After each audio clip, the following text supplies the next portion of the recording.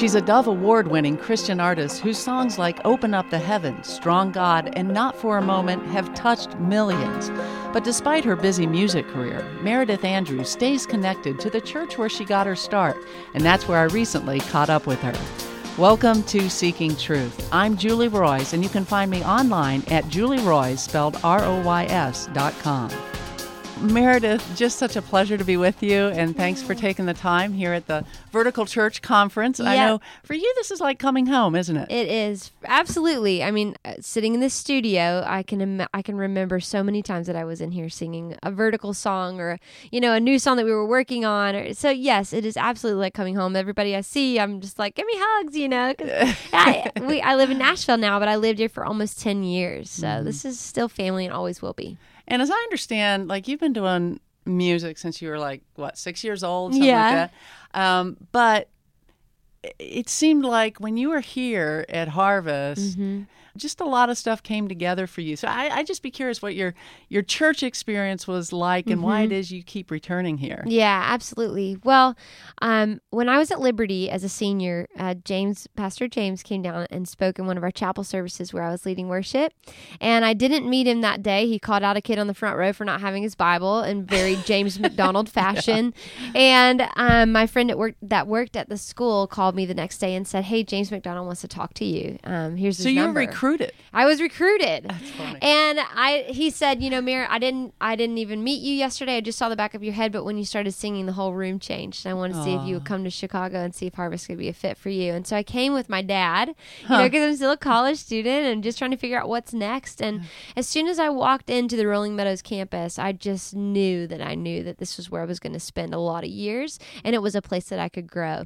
And what was so significant for me with all of the other music stuff that was kind of happening simultaneously. Like I moved up in August of 2006, and then I started going to Nashville soon after that and writing, and then a couple months later signed a record deal.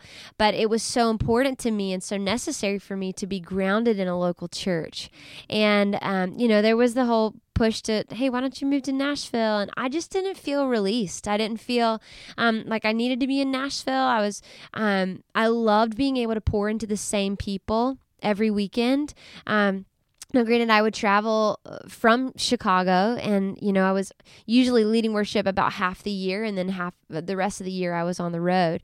But I feel like being in a place like this, it so informed the way that I wrote, and it so grew me in my faith, and it just laid this foundation that was just so significant for everything. And so I poured out from a place of health. I poured out from a place of I was being fed and I was being poured into. And so when I would go out on the road, a lot of what was coming out of me was just what I had been taught, or what I was learning, just sitting under the rich teaching that's here at Harvest, from the Word. And I'm so thankful for those years. And, just about 2 years ago, the Lord did release us from here. And, but like I said, Harvest will always be family, and we're thankful for where He has us now too. Yeah, so you moved down to Nashville. Yeah. But as I understand, you come back here how frequently? Well, for the first 2 years, I was still on staff technically, even though I was living in Nashville. And so I came back 20 weekends those 2 years. And we've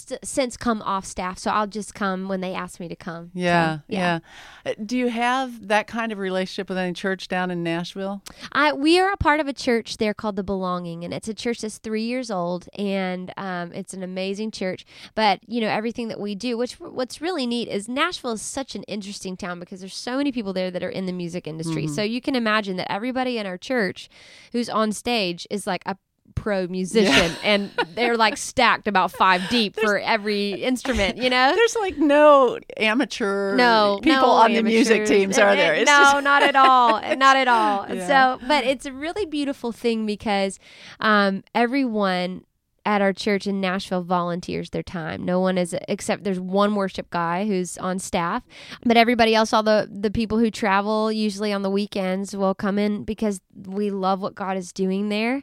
And we're just so thankful to be a part of a body that really believes that God is wanting to to bring revival, not only to our city, but to the cities and the towns and the states of our country and of our world, that God is wanting to, and he's stirring our hearts and opening our eyes to see him and to hear him like we never have before. And I think it's more about, instead of revival in a church setting where you go to church for like 8 months of your life every night or something crazy like that, it's more about revival in the street. It's more about revival in your workplace. It's more about understanding that we carry the very Spirit of God inside of us, and so that wherever we set our foot, we're taking territory, we're taking authority in the name of Jesus, and we're just being bold. And the righteous are as bold as a lion, and just saying, no, I believe that God wants to set you free from that, and can I pray for you?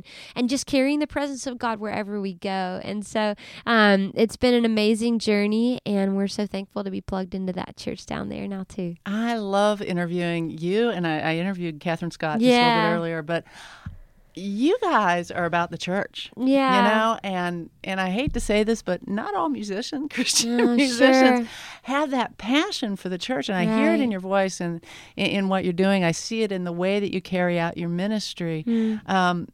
She was telling me about revival that's happening in Ireland. Oh, that's awesome. I know, 6,000 so people in her town coming to the Lord doing the same thing. Oh, come on. It's amazing. I know. Just, really telling people the same thing. Hey, when you're there at the hair salon or when, wherever you are, share the word. And then some of them getting out there and doing old style street evangelism, which is actually producing fruit. So, awesome. I'm like, you may not like that style. You may, whatever, just do it, right? That's right. Whatever it takes. We can't be silent anymore, and people are hurting, and people need to know the truth.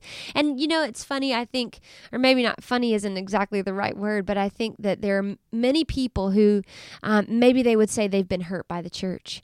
And what we have to understand, I think, as people who are in ministry, who are part of the capital C church, is that we are the bride of Christ. We're not perfect, and there's no perfect churches, because it's made up of imperfect humans. But if our core desire is just to seek the Lord and to seek first his kingdom and his righteousness and to see his glory displayed across the earth and his kingdom advancing, then that's it. And so that means that we love people right where they are. And maybe there are even people, and you mentioned not all Christian artists are like that. Well, they might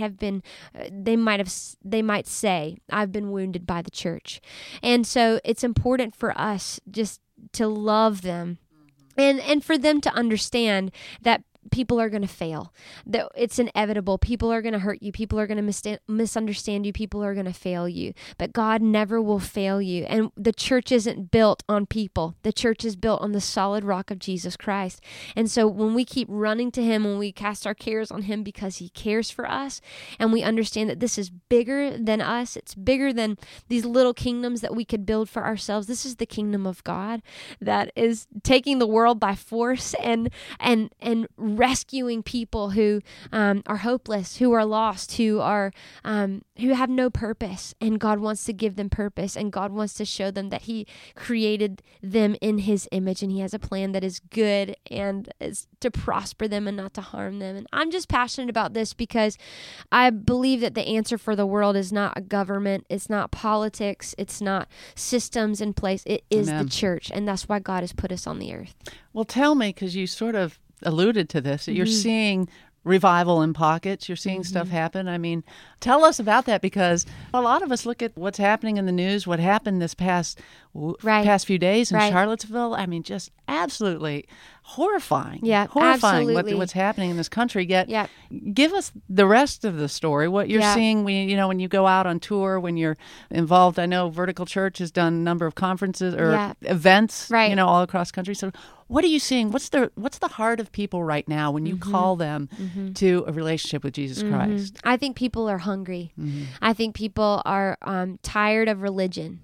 And they're looking for something that's real that will change their lives. And even in light of everything that happened in Charlottesville the last few days, as horrific and devastating as that is, it gives the church an opportunity to rise up and say, no more, not on our watch. This is not okay. This is not the heart of God. Because when you think about what heaven's going to look like, it's every tribe and nation, every tongue, every color, every race, and it is going to be a beautiful sight. And so I think what I've been seeing, just even like with social media, my friends, people in the church saying, this is not going to fly. And we're standing up. We have a voice. We're going to speak for the voiceless. We're going to say that this is not okay. That is not of God. And just seeing people rise up and say, like, we're taking a stand, we're drawing a line in the sand. We want to represent who Jesus is. And also, like, wherever I go, and when I'm traveling, I was in Louisiana and in Dallas this past weekend.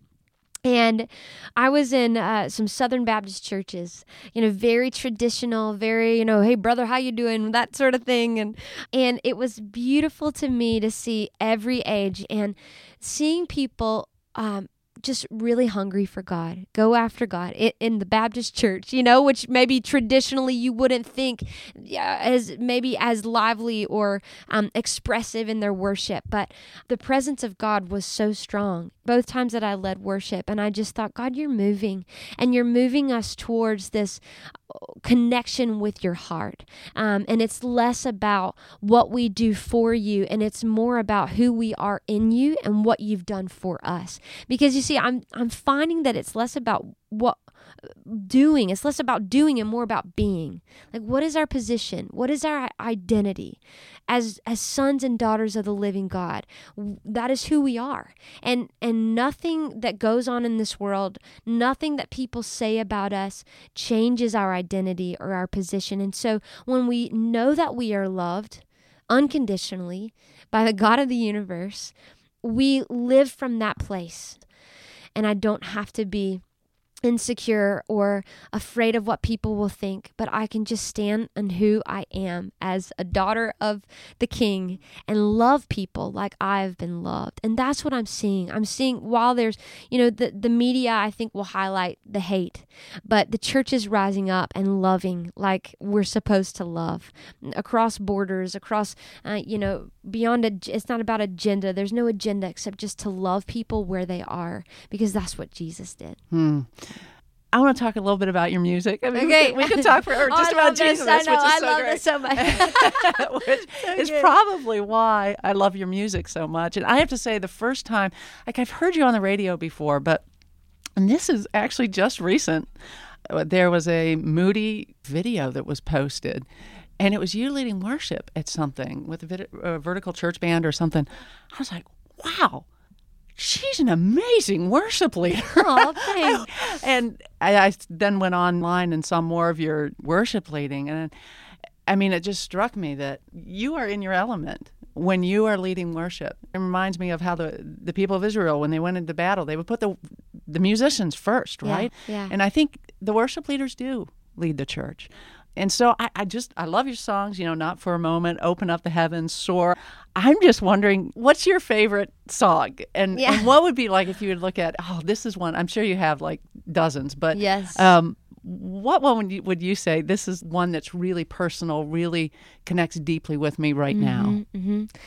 Two songs come to mind, two worship songs, and I think they're fairly familiar so people will know them. The first one is What a Beautiful Name. Mm-hmm.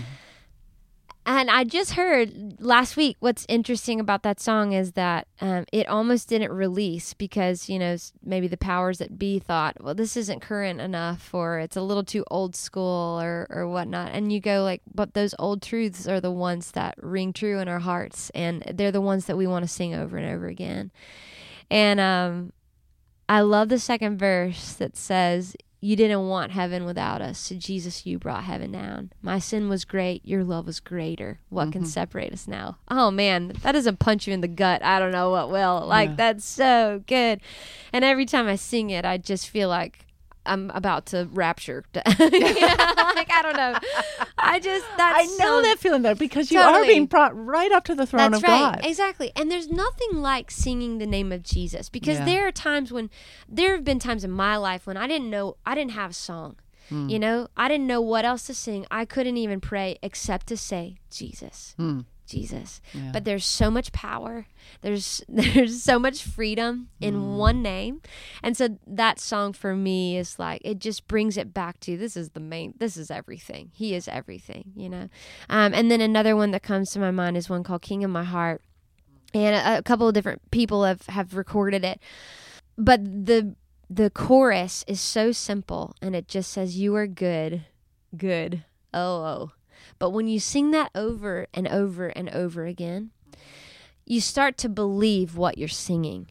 And I think for all of us, no matter what our circumstances are, when we sing what is true, when we sing the promises of God, when we sing about, what God is like, then we remind ourselves, God is good. He is good, and He is for me. And the bridge says, and you're never going to let me go. You're never going to let me down. Never going to let me down. And it might not look like what we think it's going to look like, but He's got the big picture, and His ways are higher, and He's always good, even when our circumstances are not. And it's so important for us just to sing those promises over ourselves, to remind our own souls of who God is and what He's like, His character, His heart for us. And it shifts our perspective, Our eyes are no longer on what we can't fix or control or change, and our eyes are on the Lord, who is good and kind and faithful and true, always. Amen. So what's new for you? I mean, what's next? You have something in the works that's coming out soon? I'm working on a Christmas album right now. Oh, fun. Yeah, so that's in the middle of August, in the middle of course, summer. yeah. I know, that's always how it goes. But we turn the air conditioning up really high, and I put a blanket around me. It's like, baby, it's cold inside instead of outside, But it might start snowing. It's so cold in here. But yeah, I'm really excited about that. It was kind of an organic thing that my husband Jacob and I have been working on together. He's producing it. But we went in not even fully knowing what all the songs were going to be and what the arrangements were going to sound like. And we kind of just wrote some bridges and choruses to older traditional songs on the fly. And it's just come together really cool. I'm super excited about it because I want it to be worshipful. Because I know for Christmas for me, whenever I really start thinking about the way that Jesus came to earth for us, that He left heaven, bankrupt. Isn't that the phrase? He bankrupt heaven. Bankrupt. He left heaven and He came to earth just for us. As a baby, not as a king, in a stable, not in a palace, and just to show that He's for all people. And so whenever I think about that, it stirs my heart to worship. And so I really want this Christmas album not to be just fun to listen to when you're, drinking hot chocolate by the fire, but will lead people down that thought process of, wow, Jesus did this for me. And Christmas is so much more than it's everything. It was the beginning of everything for us. So I'm excited about that. And then I've written probably 100 songs since I released my last record. Are you? Maybe wow. Yes, 75 to 100. I need to count. So now after the Christmas you gotta record, pick. How do you you have to pick? pick. Yeah. That's the question. That's I don't tough. know. It's so hard. It's really hard. Thankfully, I have a good team around me that we can do that. But after the Christmas record is done, the plan is to just start sifting through those songs, and because I want to release a worship project in 2018 at some point. That's the plan. So. Wow. And yeah. I'm curious, how do you write? Are you just in a place of worship and they come out, or do you intentionally sit down, I'm going to write a song, or how does that work? Well, it depends. A lot of times I'll schedule co-writes. And when you live in Nashville, you can write every day. Yeah. And so I have been writing a ton, and I'll just schedule it with people. And a lot of times we'll just go in and someone will have an idea, or, I'll just say this is what God's really been stirring on my heart, or I have this phrase or this concept, I don't really write by myself anymore. I don't write by myself a ton anymore.